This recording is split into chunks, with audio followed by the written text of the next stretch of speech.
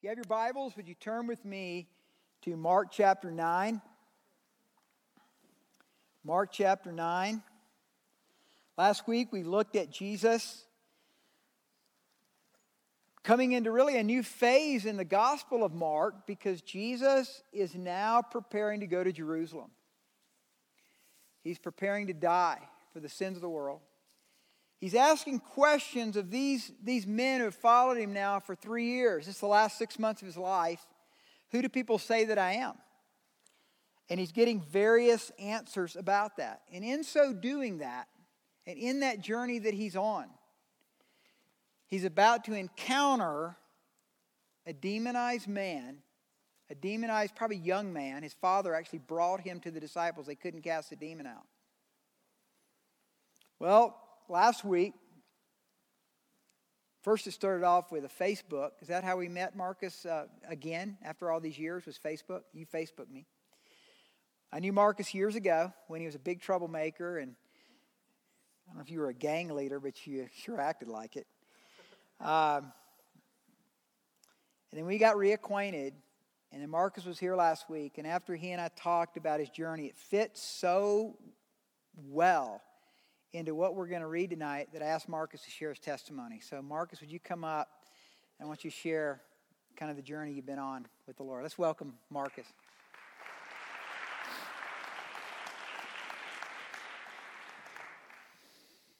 It's a lot bigger than when you're sitting down there. How y'all doing tonight?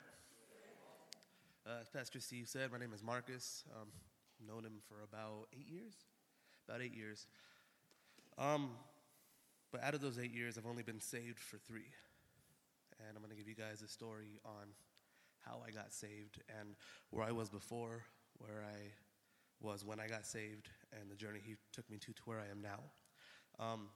So like most people in today's day and age, I was born out of wedlock, and like most kids nowadays, I didn't know who my father was. I grew up constantly with just things, coming from a very negative family. My mother telling me constantly, if I never had you, I could have gone to college. If I never had you, I could have actually had a great job. If I never had you, I would have had a great life. I don't think she knew the impact that put on my life, but it's something I carried with me for a long, long time. And I had a very negative look on my mom. And she married the man I call my dad now. I think I was 2 or 3 years old, and he was a United States Marine. And before that, his entire childhood, he was very fascinated with martial arts. And this is the family I came into.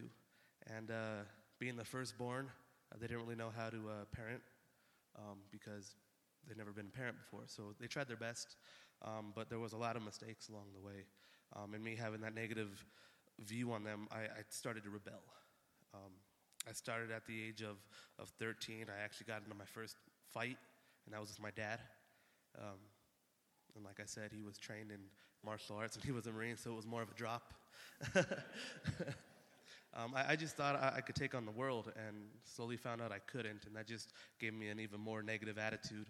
My parents decided to send me with my grandparents, but before they did that, I was kicked out at the age of 13 after that fight. And it just happened monthly. Like, I would always come home after that because it was illegal to kick out a minor. So they would kick me out, and they would call the police and say I ran away. And there were times where I did leave on my own accord. But eventually, at the age of 16, they got sick of it, and they sent me to live with my grandparents. Living with my grandparents, I thought I can get away with murder because they're my grandparents. They spoil and love me, right? And I was right, actually.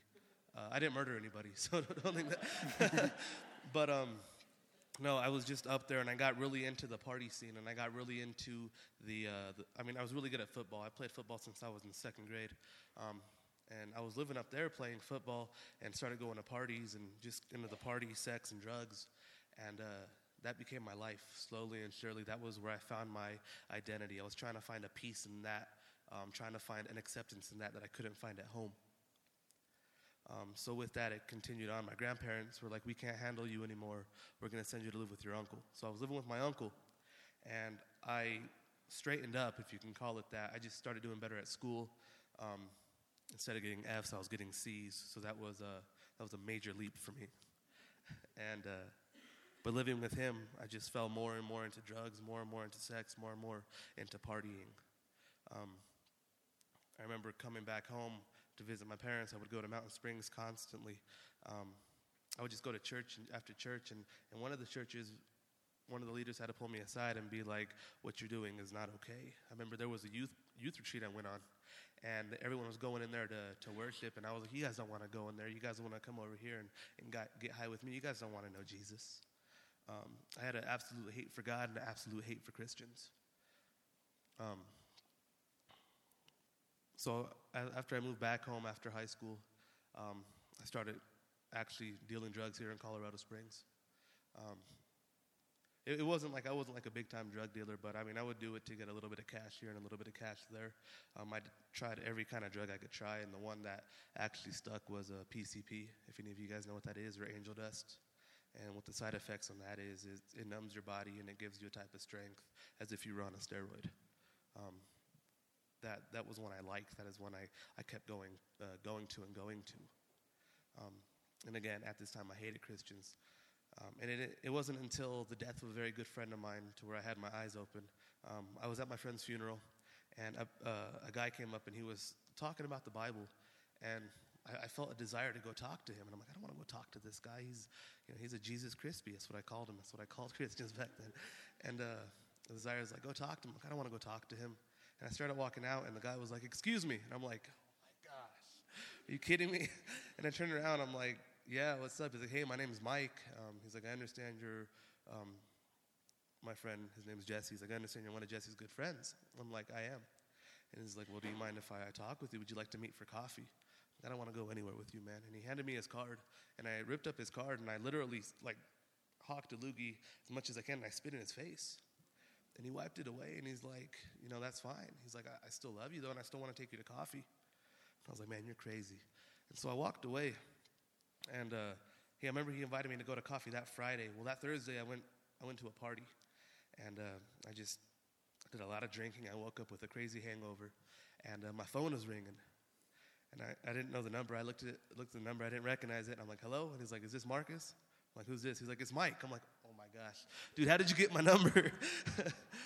And he was like, how about that coffee? And being completely hungover, I'm like, yeah, coffee sounds really good. So my plan was I'm going to go. He's going to pay for the coffee. I'm going to take the coffee, and I'm going to run. So that was my plan. I went in there. I'm very hyped to do it. I'm like, all right, I'm going to do it. I grabbed the coffee. I'm like, well, Mike, thanks. It was a nice gesture, but I have to go. I got important things to do. He's like, what do you got to do? I just have important things to do. Well, what do you have to do? I just got to go, man. So I'm walking in my car, and he's walking with me. And he's like, well, you mind if I talk to you real quick while you're walking out? I'm like, yeah, that's fine. Go ahead, whatever. I wasn't going to listen. And instead of telling me about the Bible like every other Christian did, he was just telling me just what he went through in life. He was telling me just the struggles he had. And he just kept inviting me to hang out with him, and I went. And several months he did this. Several months it seemed as if there was no response, but he never gave up. God really used him, and I was finding a love of God through him in my life that I've never really received love before. And I was very much like, I want that. I want the love you're talking about, and I want that. Well, on December 14th, 2011, I gave my heart to Jesus at 9:15. But it doesn't end there. It doesn't end there. That night, I went home. I took all the drugs I had. I flushed them down the toilet. I took all the alcohol I had, and I got rid of it. And I've never gone back since. And it's only by the grace of God. I remember one of the nights I got kicked out to backtrack, to bring this all to a whole. It was a February, and if you guys have been in Colorado long enough, you guys know February is the coldest month here in Colorado most of the time, but Colorado weather is unpredictable. So February, I was kicked out, and I was under a bridge by my house. And I remember crying out to God. I'm like, God, why doesn't my mom love me? God, what's wrong with me? God, why does everybody give up on me? And I never waited for a response. And it wasn't until after I got saved, I was in the parking lot reading my Bible, and I was just learning more and more about God. And Pastor Mike came out. He's a pastor at this time. Before that, He was Mike. He came out and he was all like, what are you doing? I'm just reading my Bible. He's like, aren't you supposed to be in school? Because I was in college. And I'm like, yeah. He's like, why aren't you in class? I'm like, man, I'm reading my Bible. I'm a Christian. This is what Christians do. He's like, I think you need to go to class. So I went to class, and the philosophy teacher was very much against Christianity. And it's my first time in this philosophy class. I haven't gone for 3 weeks. So, and he's just talking about the non-existence of God. And I had my Bible on my desk, and he points at it, and he's like, are you a Christian? I'm like, yes, sir. He's like, okay. He's like, so do you agree with what I'm saying? I'm like, not at all. He's like, okay. He was like, well, how come the God of the Old Testament is all about war and killing, and the God of the New Testament is about love? And I sat there for a second. I'm like, I don't know. And he's like, okay. Mind you, I'm only about 3 or 4 weeks saved. And then he asked me, he's like, well, let me ask this. Is it possible for God to make a rock that's too heavy for him to lift? Then I look at him, and I'm like, Mr. Magnuson, I'm like, does your mother know you're stupid? And he looks at me, and he's like, excuse me? I'm like, well, that's kind of the question you asked me. You know, you're asking me if God is able to make a rock that's too heavy for him to lift. It's like saying, can God not be God anymore? So me asking you if your mother knows you're stupid, I mean, if you answer and you say yes, then she knows you're stupid and you're still being stupid and no one's changing it. And if you say no, then your mother doesn't know you're stupid and it's a secret, but you're obviously stupid. I'm like, so either way, you cannot win this question. And that's exactly where you're putting me. And he's like, get out of my class. So I got out of his class, and this is what happens after you get saved. When you hate Christians, like this is what happened to me. After you just hate Christians and you completely just hate God. I remember going into Black Forest one night before I was saved, and I was like, God, if you are real, I hate you. God, and if you are real, I curse you. To going in philosophy class and sticking up for God and getting kicked out because you called the professor stupid. But where I left off at with asking God, why doesn't my mother love me? Why does everyone give up on me? I just want to let you guys know. Any of you in here, if you guys have family members or if you guys are going through the same thing, if you're like, God, why doesn't somebody love me? God's like, I love you. God, why does everyone give up on me? God's like, I'm still pulling for you. God, why am I such a disgrace to my family or my friends? God is like, I'm proud of you. And I just want to leave you guys with one scripture that just, I think, is every Christian's testimony in a nutshell. It's Ezekiel chapter 36, starting in verse 35. It says, this land that was desolate has become like the Garden of Eden, and the waste and desolate and ruined cities are now fortified and inhabited. And it's only with God that we can be a complete wasteland. And God is like, I'm going to make them fruitful and beautiful like the Garden of Eden. And it's only God that can do that. So thank you guys for your time.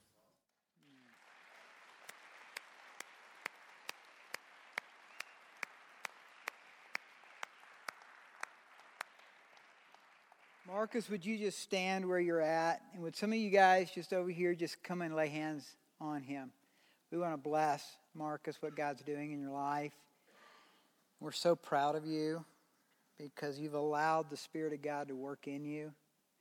Father, we bless right now Marcus, and we pray a hedge of protection. We pray the blood of Jesus over his heart and his mind, over his relationships, over his soul, over his thinking. God, where those strongholds of the enemy has waged battle for all these years, we just bless, Lord, the blood of the Lamb over those areas. And we pray, God, that as you uproot the entrenched of the enemy, God, you'd replace that with truth. You'd replace that with holiness. You'd replace that with a passion for you. God, we see that in his life. We say, God, just keep coming, keep moving, keep working in this precious man's life. We bless him in the name of the Father, Son, and Holy Spirit. Amen. Thank you, Marcus. Isn't that cool? And I heard that. I went, yeah, that's what it's all about. And we're going to look at a passage. We don't know what happened to this young man, but look at Mark 9:25. Mark 9:25. We don't really know what happens after this, but let's just pick it up in verse 25 because we see what God did in setting him free. And, Marcus, we were talking about this over coffee, how, when you began to believe truth and walk in truth, and that freedom that came with taking those drugs and just dumping them, there was a release of power over your life that you wouldn't even understood at the time. But you're probably looking back in retrospect and go, that was significant. When Jesus saw that the people came running together, he rebuked the unclean spirit, saying to it, "Deaf and dumb spirit, I command you, come out of him and enter him no more." Then the spirit cried out, convulsed him greatly, and came out of him. And he became as one dead, so that many said, "He is dead."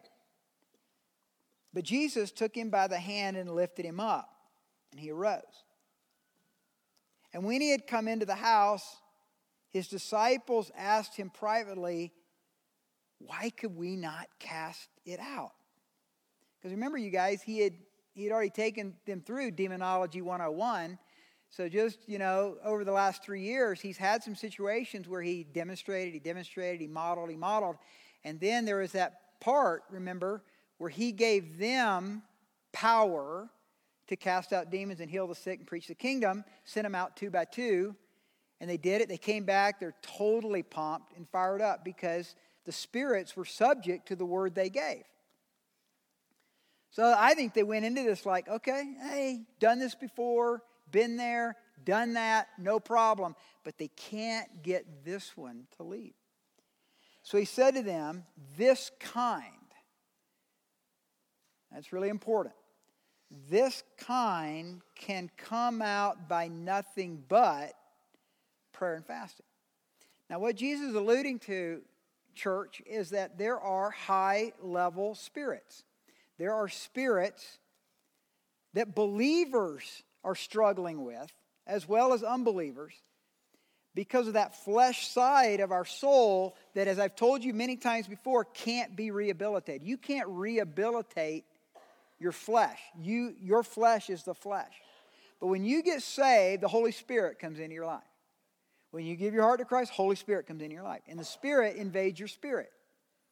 And in so doing, what sanctification is that process of discipleship, becoming a wholehearted disciple. Because most of us, when we're truly saved, are wholehearted, but we don't have a clue what we're doing. We just don't. Marcus, you didn't have a clue what you were doing. All you knew is God gave, here's what it is. Here's what touches me the most about your testimony and mine, is you had an insatiable desire for God's word. We've had 7 babies. I should say Liz has had 7. I had a part in the beginning of it, but she alone had 7 babies. I was by her side. But that baby always comes out ready for milk. And so if you don't have an insatiable desire for God's word, and I'm not talking about now as you mature, because there's a process where we all go through ebbs and flows. But if someone says they're saved, they got saved at some crusade or some event, and there's no desire for God's word, I have to question whether they're really saved. Because when you get saved, you have a desire for God's word because you are a baby believer. And you need that milk from God's word. Well, we don't know the rest of the story, but I imagine that's what happened here. But here's what happens in our lives is that, and believers all the time struggle with this, we can have these issues that we've struggled with our whole life. Because there's not much teaching on high level, high ground, entrenched spirits. And so when Paul writing to the Ephesians, so he's writing to believers, he says this: "For we do not wrestle against flesh and blood, but against principalities, against powers, and against the rulers of the darkness of this age." This age. These are spirits of this age. In other words, church, the things that we struggle with today, though similar, because of the way our flesh works and man is man throughout time, there is a spirit of this age, this 3rd millennium age, that's unique to this age. Spiritual hosts of wickedness in the heavenly places. This kind that Jesus is speaking to the disciples about is not a spirit that's going to be kicked out in the same way others have. And so tonight, I felt it was important to encroach upon this subject again, though we just began it last week because of this. We're coming into windstorm. And so starting on Monday, Tuesday, Thursday, Friday, and then Saturday again, we're going to be together. Encourage you to come. Because in our lives, there can be these entrenchments, these works of the enemy that become such a part of our life, we think it's normal. In church, it's not. Now, it is in the church. Because we all have different kinds of Jesuses. There's the churchy Jesus. The churchy Jesus looks like a surfer boy out of Southern California. I was working out today and I was watching ESPN whatever. There's so many ESPNs. But anyway, it was one of them that I was watching, and it was on the X Games. And it was surfing. So I'm doing my push-ups, I'm doing my sit-ups and all the stuff that I was doing, and I'm watching the X Games surfing in Oahu, Hawaii. And they all look like, I mean, if they had a beard, they looked like the Jesus and the posters in the Sunday school classes. Right? So there's the churchy Jesus, and there's the cultural Jesus. But listen, the biblical Jesus, the Jesus of the Bible, is a Jesus that never met a demon that he liked, and he never met a demon that he couldn't kick out.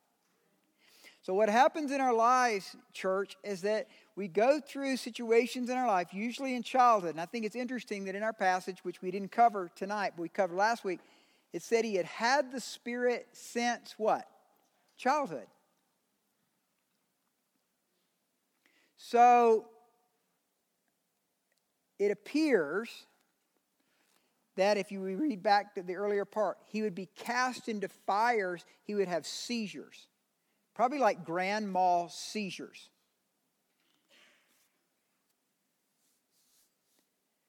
So here's a father who can never take his son on a fishing trip. Can't take his son to a ball game. He's an embarrassment to the family. He's out of control.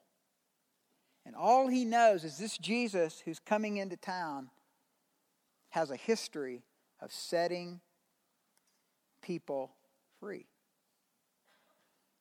So what happens in our lives is we come into these areas of our life that we can't get free from. We go to church. We go to Sunday school. Or we get baptized or confirmed. But it's still there, right?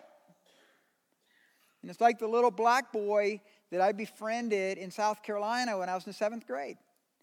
And he had broken his ankle years before.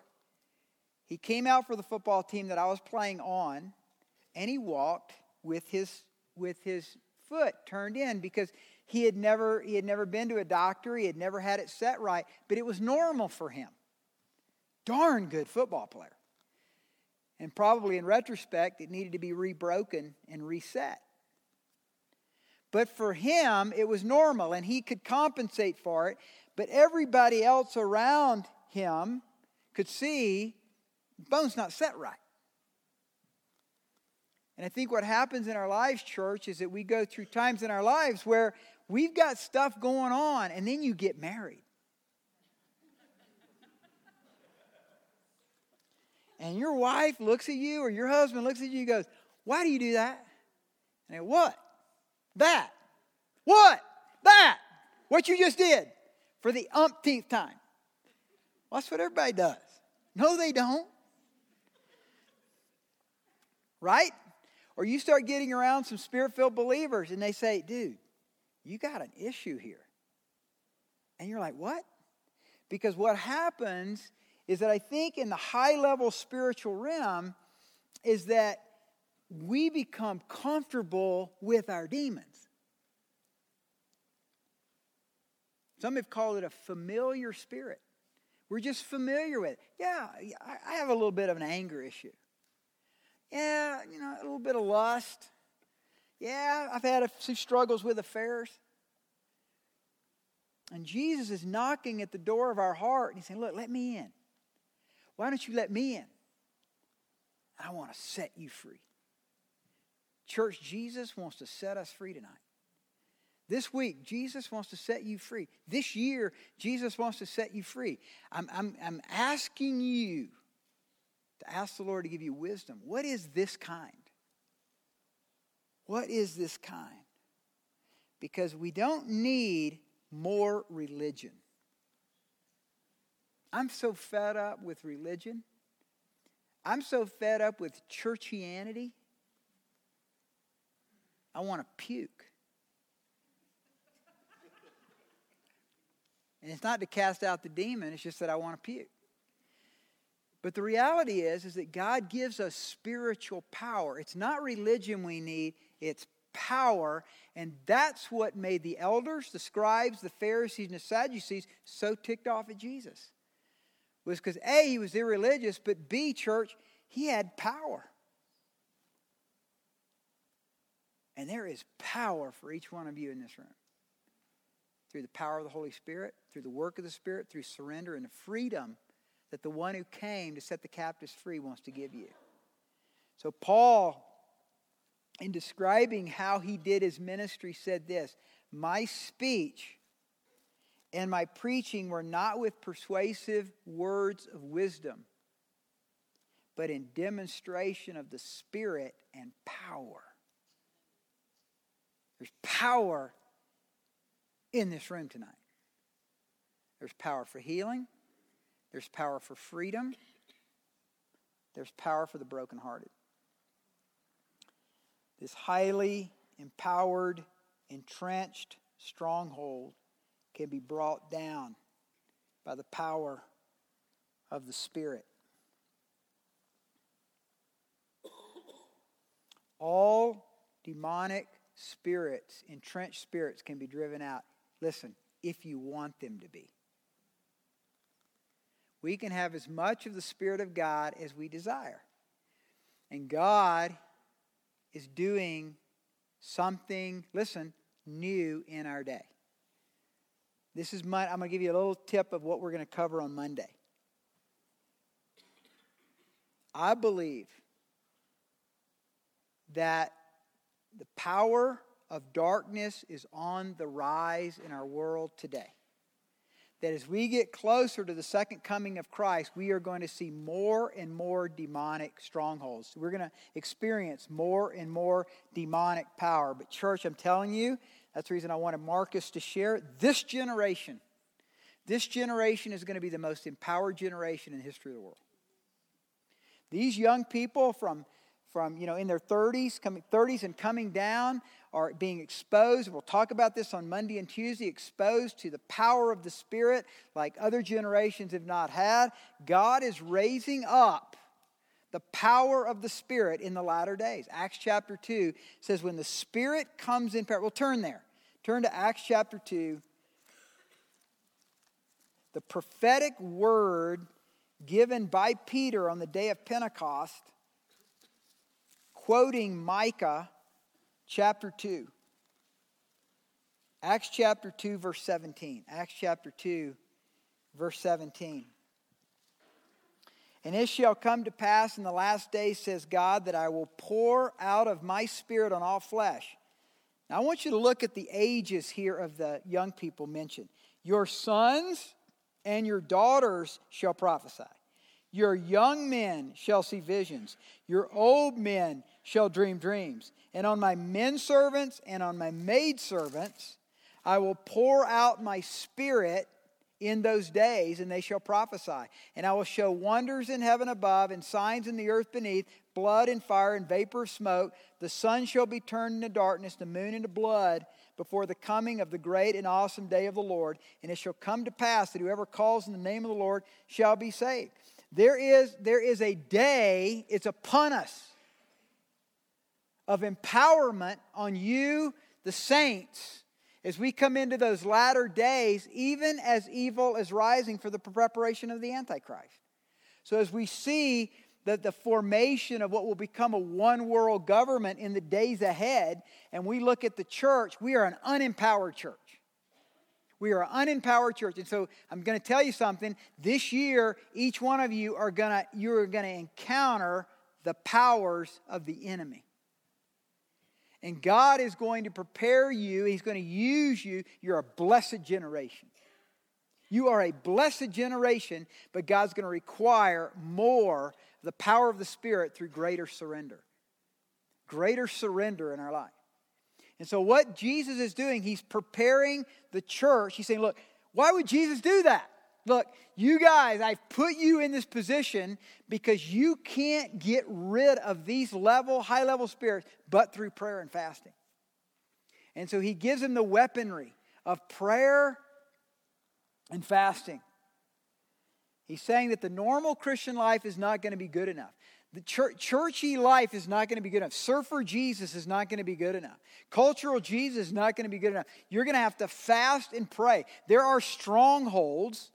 There are high-level entrenched spirits that don't come out except through fasting and prayer. And so Daniel, in Daniel chapter 10, gets a prophetic word from the Lord. And when he gets that word from the Lord, he doesn't understand. He doesn't understand what he sees. He doesn't understand what's happening to Israel. So he begins to fast and pray. Remember, 21 days. So after 21 days, the archangel Michael comes to him. And he says, since the day you began to call out to God, I've been trying to get to you, but the prince of Persia held me up. Daniel, who's just before the Lord, crying out for wisdom about this prophetic word about the last days related to the nation of Israel. Michael is sent from heaven to get to Daniel. He can't get there. There is a prince of Persia. There's a demonic principality or power over Persia, and he can't get there. But on the 21st day, he breaks through.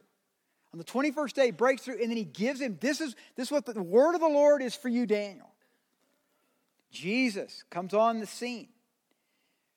So for 30 years, he's a carpenter's son. But as he begins his ministry, he gets baptized by John, his cousin. And what does he do? He goes into 40 days and nights of prayer. Who's he tempted by on the 40th day? Satan. There are strongholds, evidently, and I don't get it. I'll be honest with you, I do not get it. The reason the Koreans pray and Americans don't is because they don't get it either, but they don't care. But there's something out there. All I can say is that there's glimpses of it in Scripture, and in the latter days, there's going to be strongholds that can't be broken except through fasting and prayer. And so I believe there's a challenge before us, church, starting tonight, but moving into Monday, Tuesday, Thursday, Friday, Saturday, next week. God's calling us. God wants to come and He wants to blast out strongholds of the enemy. I believe not just in our lives, but in this city. I believe God wants to bring a revival. I believe God wants to bring another awakening. If we do not have another great awakening, we are doomed. This country is doomed. Young people, if you do not have an awakening in your heart and an encounter with the real Jesus in the days ahead, if you haven't had that, you won't be here next year. You won't be walking with the Lord next year. The spirits are, and the power of the Spirit is rising. And I don't want to get into that message that's Monday, but I'll just tell you, that's what Daniel talks about. That's what Ezekiel's talking about. That's what the book of Revelation is talking about. There's this rise of evil coming. And church, as usual, is not going to cut it.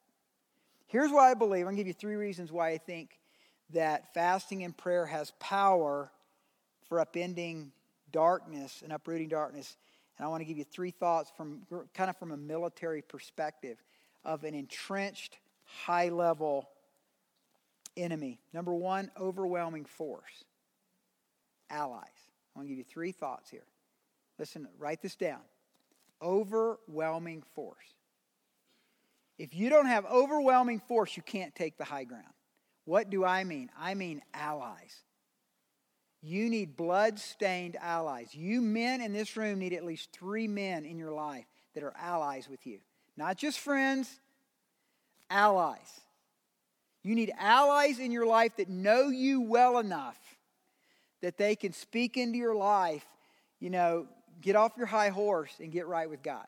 You need some allies. You need some guys that will hang with you through tough times, or you will not get set free. Women, you need allies. You need allies. Not just friends, allies. Blood-stained allies. We need blood-stained allies to not just break the power of the enemy, you guys, but to stay free.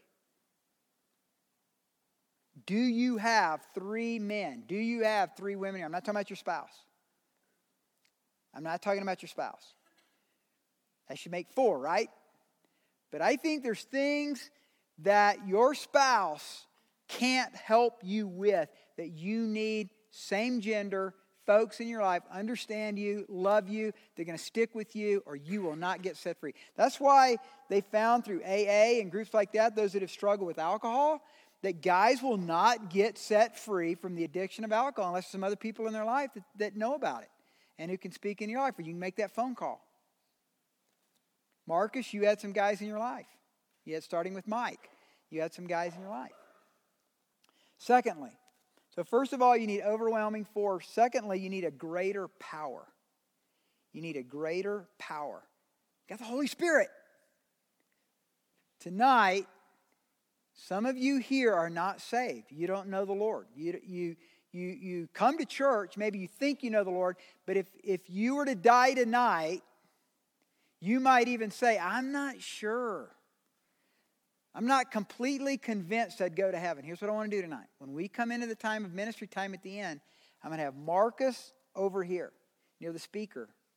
I want you guys to go over to Marcus, and I've talked about this, he's going to share what it takes to come to Christ truly, sincerely, genuinely be born again.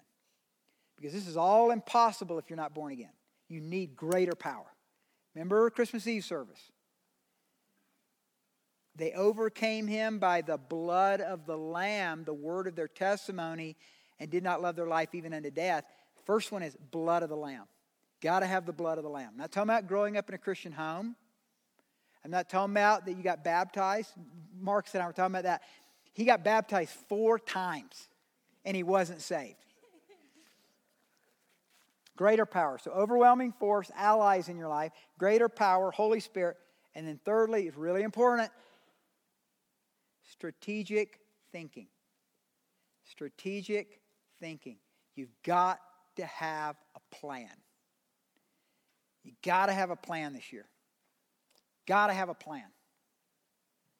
That means you're going to get up in the morning or in the evening, whatever works for you, and do PB&J.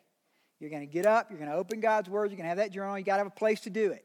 Got to have somewhere in your house you're going to do it. You got to have a closet, got to have a study, got to have a backyard. I don't care. Doesn't matter. Well, I don't have a place. Well, then go to a coffee shop. I don't have any money. Then talk to me, I'll give you some money.